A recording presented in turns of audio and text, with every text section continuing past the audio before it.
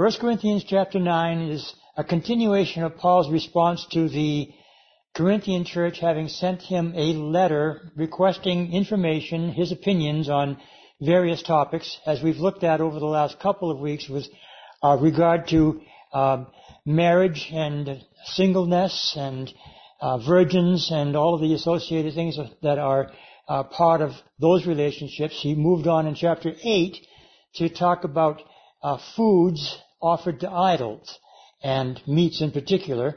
And then he went in that chapter 8 to talk about really the need for us to have sensitivity to those who were thinking differently about the way we think with regard to what is allowed for us to do in regard to things offered to idols in particular.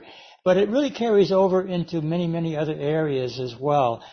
So we should be able, as we said last week, to relate to those kinds of things that would stumble our brothers and sisters in the Lord, that we need to be sensitive to those issues and kind of make a decision, even though we might have the privilege, the freedom to do things.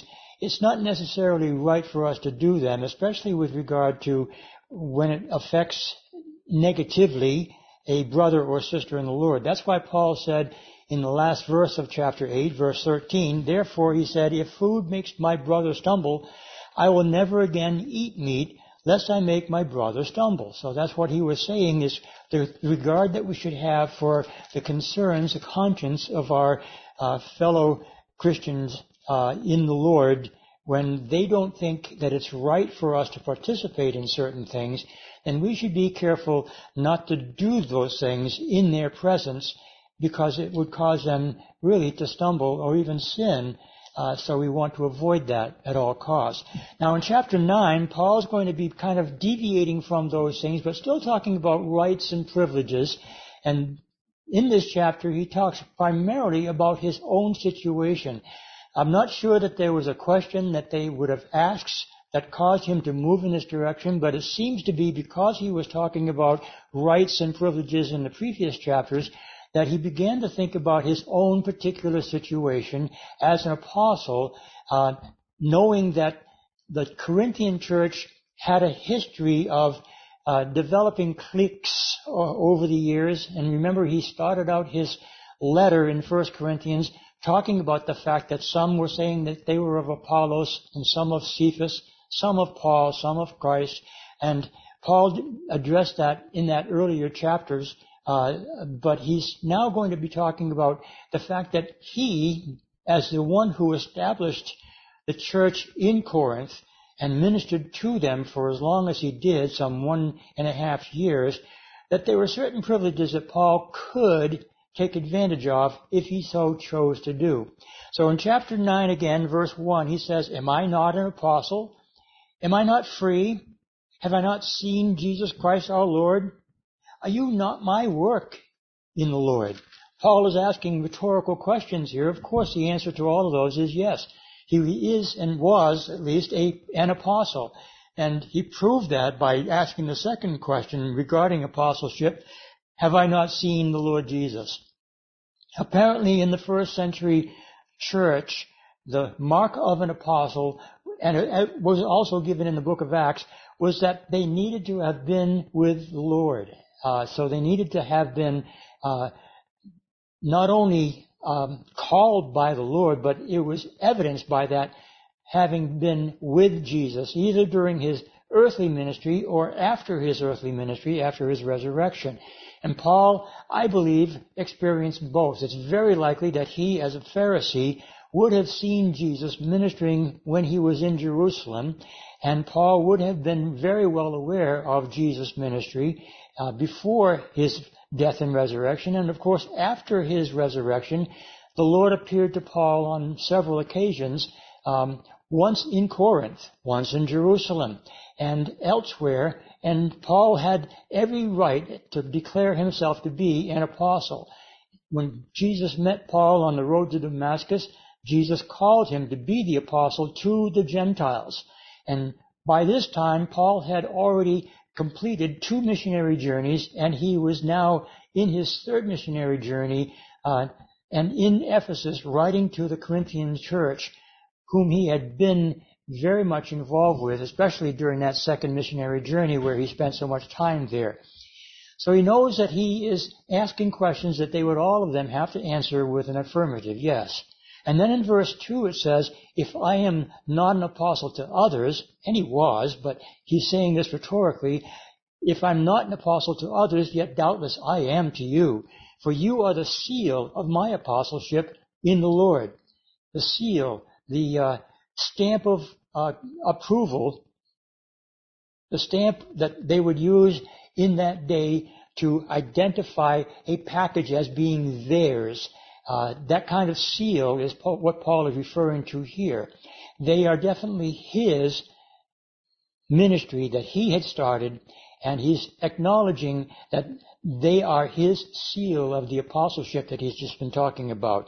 And then he goes on in verse 3 to say, my defense to those who examine me is this. So apparently there were some who were questioning, even though he had been the one who founded the church and had done miracles in their presence and made that manifestation of apostleship known to them, there were some who still apparently were questioning that. So Paul's answering this to them. He says, do we not have the right to eat and drink? Do we have no right to take along a believing wife, as do also the other apostles, the brothers of the Lord, and Cephas? Or is it only Barnabas and I who have no right to refrain from working?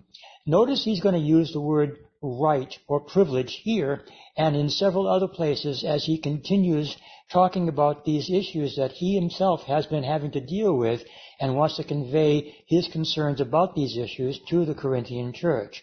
Don't we have a right to eat and drink? That's what he's referring to in chapter 8. Yes, he did have a right to eat meat offered to idols or drink whatever he wanted to drink. That it was his choice, his right to do that. And again, remember, Paul had already said in earlier places, and we'll say it again in chapter 10, everything is lawful to me, but not all things are expedient. Not all things are proper for me to participate in. So Paul is here again saying, I have the right to do these things, don't I? I find it interesting also in these few verses that we just looked at. In verse 5, he talks about bringing along a believing wife, a sister wife. The original Greek is actually the word for sister, but it implies a sister in the Lord, a believing wife. And apparently Paul, at this time in his life, was not married. But other of the apostles and servants of the Lord who were ministering around the area that he knew the Corinthian church were aware of, they were bringing their wives. Among them was James, the brother of the Lord Jesus. The other James, John's brother, had already died as a martyr. And so this is not that James. This is the James that wrote the book of James in the New Testament, who is the half-brother of Jesus. He had apparently a wife. But also take note of the fact that he mentions that Cephas, which is the Aramaic name for Peter, Simon Peter, had a wife also. And I know that the Catholic Church presents a different concept with regard to church leadership, especially with the priesthood and bishops and cardinals and the Pope are not to marry. But Paul says elsewhere, forbid not to marry. So Paul is really not very much in agreement with the Catholic Church doctrine of the celibacy of the Pope and the servants in the church. But here Paul says, I have the right, if I had a wife, to take her along with me, as do the other apostles. And then in verse 6, the last verse that we just read, he mentions Barnabas. I find that interesting because you may recall this is now, as I said, his third missionary journey that he's on. He's in Ephesus, and he's been already traveling around that region 2 times previously. The very first traveling ministry of Paul was with Barnabas. And remember, Barnabas and Paul left Antioch of Syria, and they traveled up into the region of Turkey, then down to Crete, and when they got to one of the other cities in that island territory, John Mark, who had gone with them and was Barnabas's nephew, decided that he couldn't handle it and wanted to go home. And Paul and Barnabas continued their ministry journey, and when they came back to Antioch, they were there for several months and decided, let's go again to visit the churches where we had been previously. Barnabas wanted to again take John Mark. Paul did not want him to go. And the argument was so severe between them that they went in different directions. Barnabas took John Mark with him and went on a separate missionary journey. Paul went with Silas, and he went on his second missionary journey into eventually Macedonia, Achaia, and those places in Europe where he began the European ministry, which included the city of Corinth. Here, on his third missionary journey, many, many months later, Paul is mentioning Barnabas, and it's one of the very few times that he mentions Barnabas as a subsequent mention of the man after their first missionary journey. So apparently and gratefully, we can say that Paul and Barnabas were reconciled. And we know that to be absolutely certain because Paul will also mention that John Mark is very helpful to him in the ministry as he writes near the end of his life on the earth to Timothy, his dear friend. So Barnabas is apparently recognized by Paul as also an apostle, and that is confirmed in Acts chapter 14.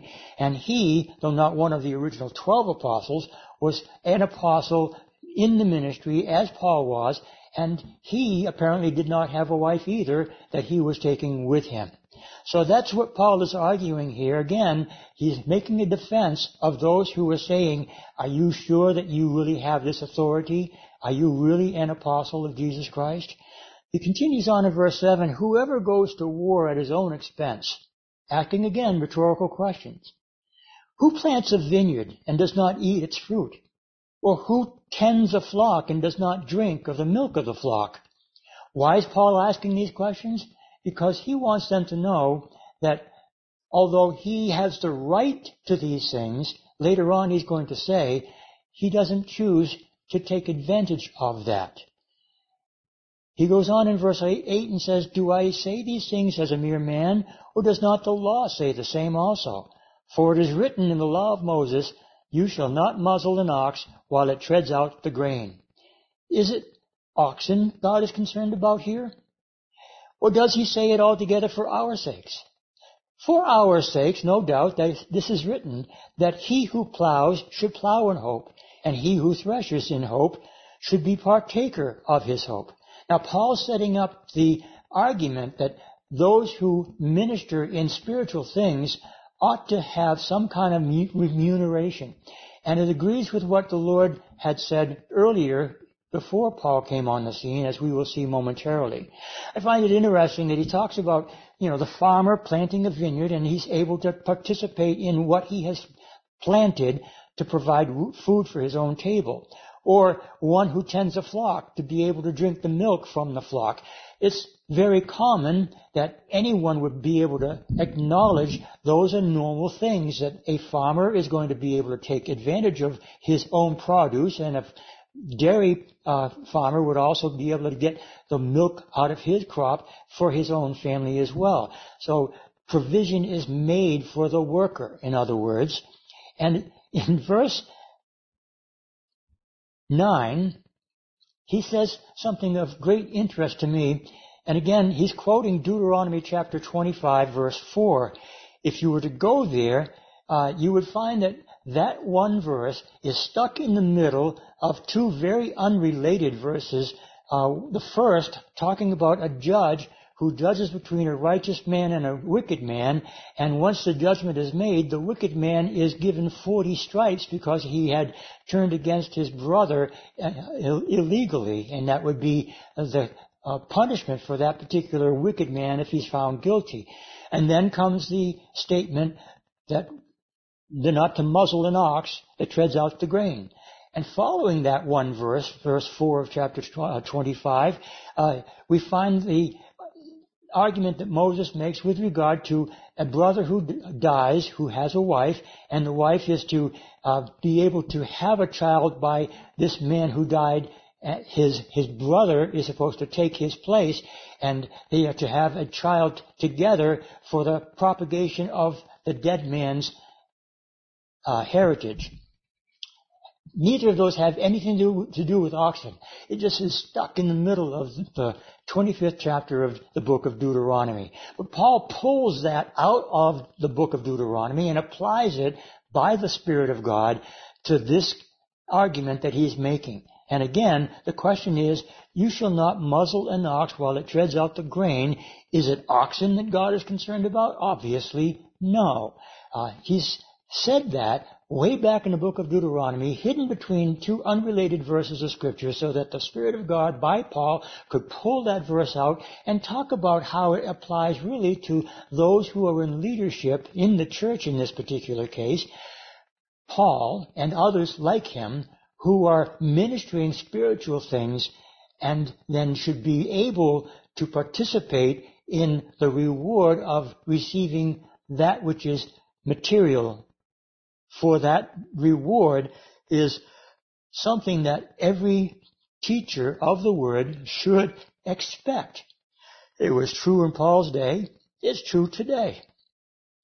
And so he says in verse 10, or does he say it altogether for our sakes? Again, for our sakes, no doubt, this is written, that he who plows should plow in hope, and he who threshes in hope should be partaker of his hope. If we have sown spiritual things for you, is it a great thing if we reap your material things?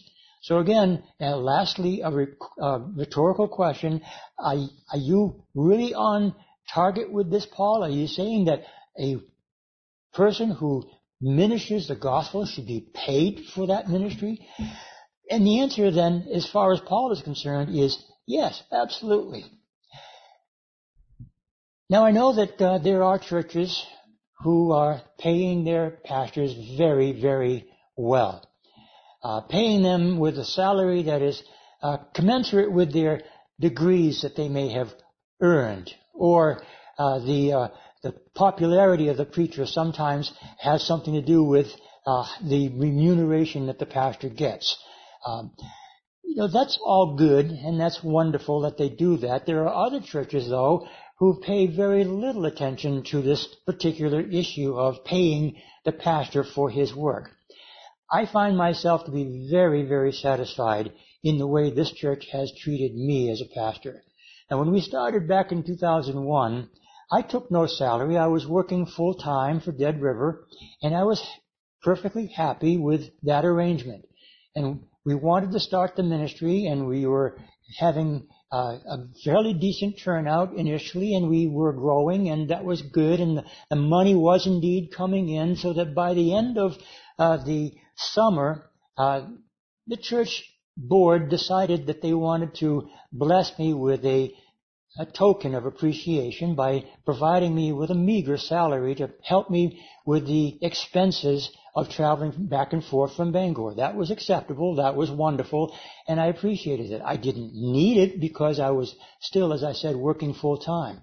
I worked full-time until 2006, and during that period of time, the church saw fit to kind of pay attention to the fact that they ought to maybe consider more and more financially to meet more and more of my financial needs, and that was a great blessing as well. It wasn't necessary. I didn't ask for it, but they did it anyway.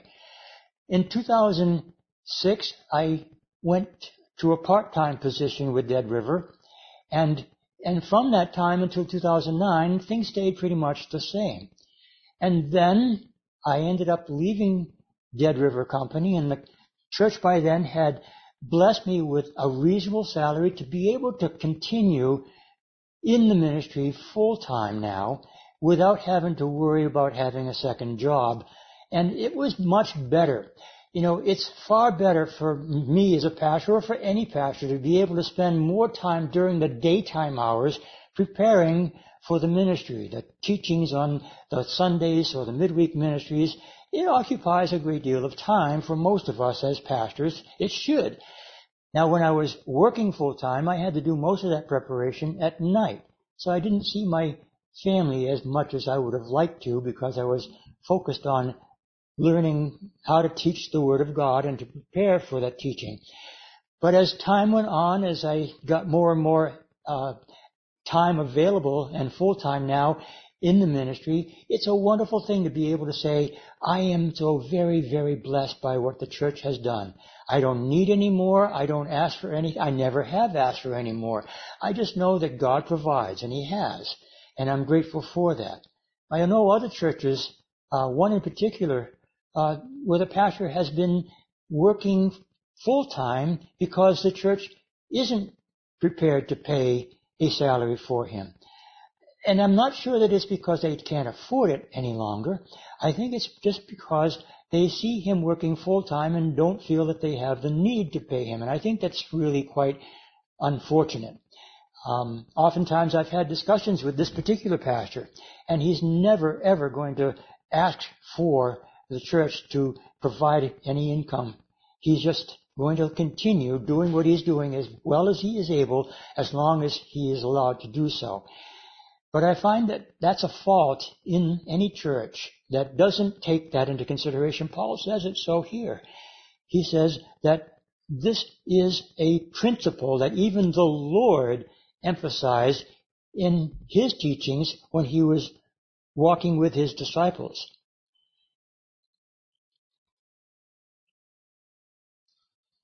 He says in verse 12, if others are partakers of this right over you, are we not even more? Paul is saying, after all, I started this church, more justified that he should receive that kind of remuneration than others who did not have any involvement in that. But enduring all things, he says, we do not want to hinder the gospel of Christ. So Paul would rather make certain that the gospel is presented and not worry about remuneration towards him or anybody else if that is something that they are considering to be less important, then it shouldn't be a drain on the church. Verse 13 says, do you not know that those who minister the holy things eat the things of the temple, and those who serve at the altar partake of the offerings at the altar? Going back into the Levitical system, the priests were able to take a portion of the offering that was made by the people as kind of a payment for their services. And they were provided all kinds of meat, whether it's the meat off of the burnt offerings or grain offerings or bread that would be served as part of the offering system. They could participate in those things. That was their pay, if you will. In verse 14, he says, even so, the Lord has commanded that those who preach the gospel should live from the gospel. Where did that come from? Well, we know that in Luke's gospel, Luke chapter 10 tells us that Jesus sent out the 70 by pairs, and he said in sending out those 70 that the laborer is worthy of his hire. And that's found as the words of Jesus speaking of those things on behalf of not just the 12 apostles, but the other 70 men that he sent out at another occasion for the same purpose of preaching, proclaiming the gospel. So the Lord set the precedent. Paul is agreeing with it. So do all of the others. Paul elsewhere will say that not only to not muzzle the ox, but a workman is worthy of double his wage. And so Paul is saying you ought to make sure that he's taken care of. And he's arguing this about himself. However, he's saying this for a different reason. He's saying this as he's beginning now in verse 15 to explain his reason for bringing these things up. But I have used none of these things, nor have I written these things that it should be done to me, for it would be better for me to die than that anyone should make my boasting void. I don't want people to say, I made Paul what he is by giving him his wages. It's kind of like what David said when he wanted to buy the field of Ornan to have the temple built on that property. Ornan wanted to just give it to him. And David said, no. I'm going to buy it, because I will not take for nothing, that which is used for the Lord. Paul had the same attitude. I preach, he says in verse 16, if I preach the gospel, I have nothing to boast of, for necessity is laid upon me. Yes, woe to me if I do not preach the gospel. For I do this willingly. I have a reward. But if against my will, I have been entrusted with a stewardship. What is my reward then? That when I preach the gospel, I may present the gospel of Christ without charge, that I may not abuse my authority in the gospel. So Paul is saying, look, I'm not pressing you to pay me for my services. I want you to understand that I'm compelled to preach the gospel. Whether you paid me or not, that's not what I'm trying to tell you is important to me. What is important to me is that the gospel is preached, and therein lies my reward. I love that attitude of Paul, and that is the attitude I believe that every church leader should have. It's not about how much are they going to pay me. That would be a job. A job seeker would want to know how much are they going to pay me. But a called person, and I believe I have been called, as many pastors in the world today have also been called, as Paul was called, to preach the gospel. And there's a compelling in us of the Spirit of God that brings us to the place where we would say, as Paul did, woe is me if I do not preach the gospel. That's the attitude that a faithful minister of the Lord should always have. He continues now talking about these issues, and in verse 19 he says, for though I am free from all men, I have made myself a servant to all, that I might win the more. To the Jews I became as a Jew, that I might win Jews. To those who are under the law, as under the law, that I might win those who are under the law. So he's saying, as far as ministering to Jews is concerned, I don't want to offend them, so if they think that I should be observing the moral laws or the dietary laws, or even if I'm supposed to, in their presence, do things that are only done by Jews, like making vows, as he will do in the book of Acts. According to the book of Acts, James asked him specifically to do that. And so Paul complied, because to the Jew, he didn't want to bring an offense to them so that he might win them to Christ. And he says, if they are under the law, so I am under the law. If they are coming to me as a Jew, then I will respond to them as a Jew. He says also, to those who are without the law, verse 21, as without law, not being without law toward God, but under the law toward Christ, that I might win those who are without law. He's now here talking about Gentiles. So to the Jew, he became as a Jew. To the Gentile, he became as a Gentile. He does this for the sake of the gospel. He doesn't want to offend. He doesn't want to cause people to stumble. And that is the attitude that he expressed that we as believers must all take, both here in this gospel of this chapter 9 and also in chapter 8. Paul emphasized the need for Christian brothers and sisters to relate to one another in such a way as to not offend one another.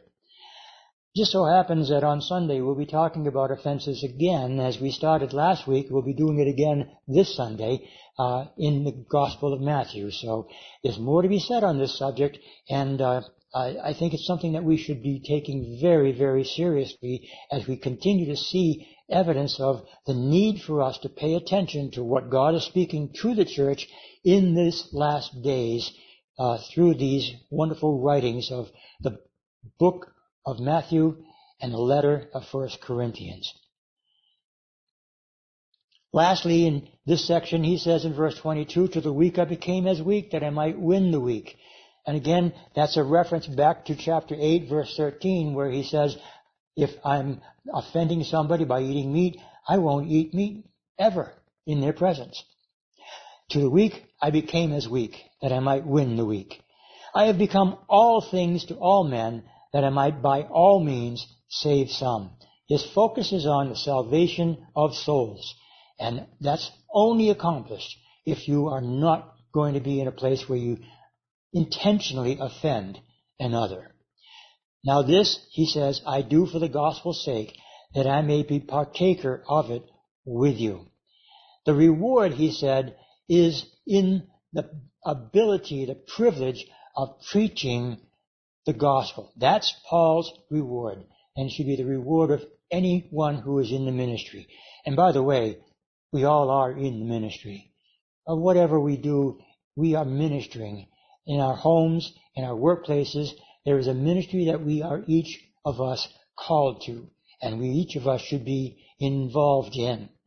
Well, verse 24 to the end of the chapter finishes this whole section with a reminder that there are indeed rewards that we should be expecting from the Lord, but it comes at a very, very strict sense of obedience from Paul's perspective, and he uses two examples that are very important for us as we read now what Paul says. Keep in mind that he's speaking to us as well as himself.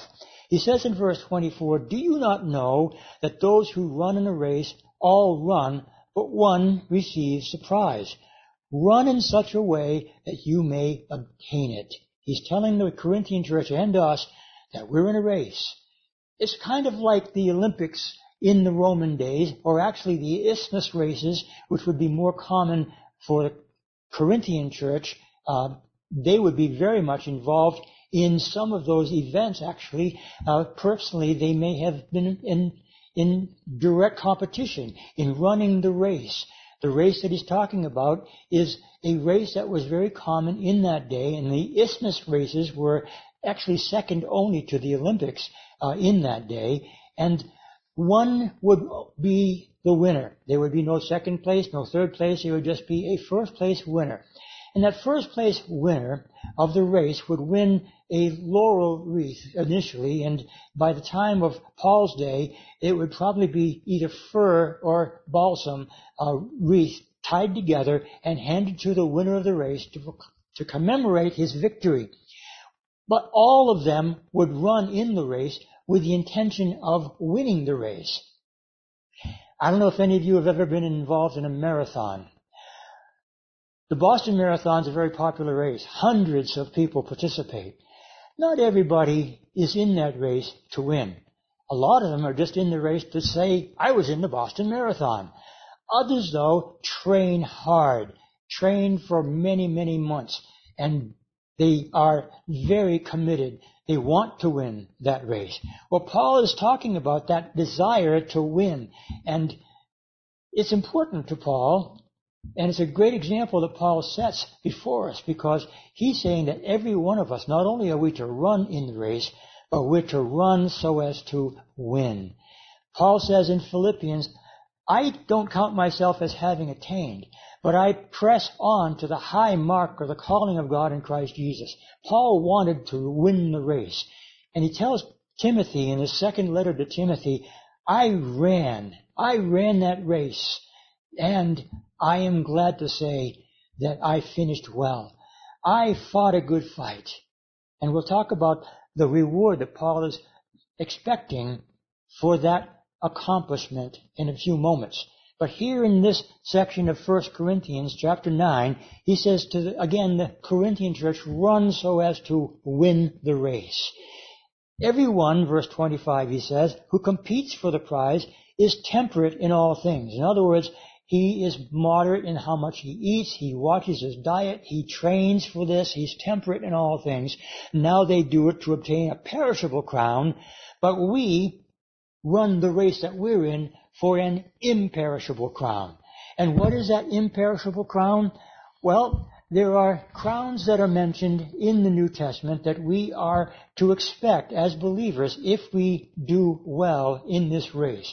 One of the crowns is what Paul will have mentioned in 2 Timothy chapter 4, verse 8, where he says, I've won the race, I fought the good fight, and there is laid up for me a crown of righteousness, but not for me only, but also for all those who love the Lord's appearing. So that includes you and I.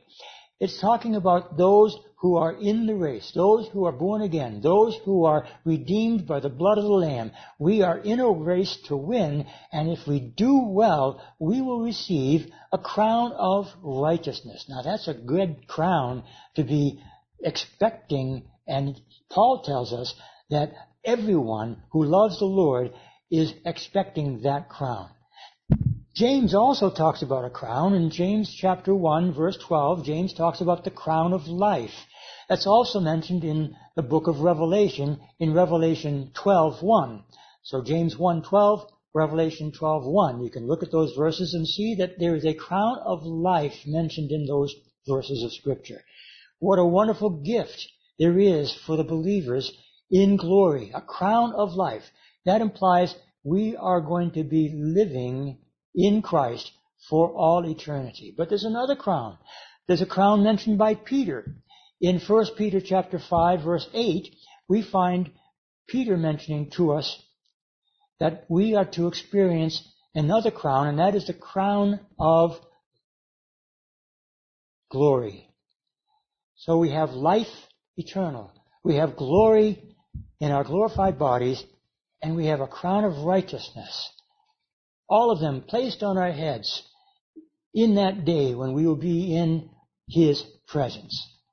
But I'm also reminded that in the book of Revelation, we see the 24 elders standing before the throne, and they bow the knee and they cast their crowns before the Lord.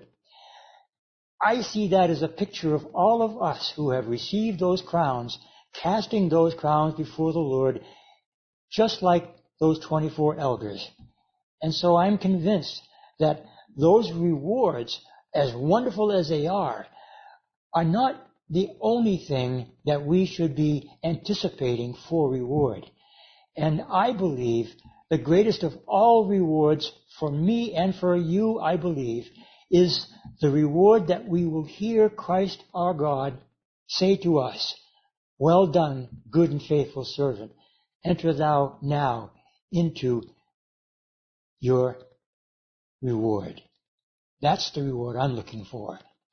So Paul says again in verse 26, "Therefore I run thus, not with uncertainty. Thus I fight as one who beats the air, not as one who beats the air." In other words, a shadow boxer.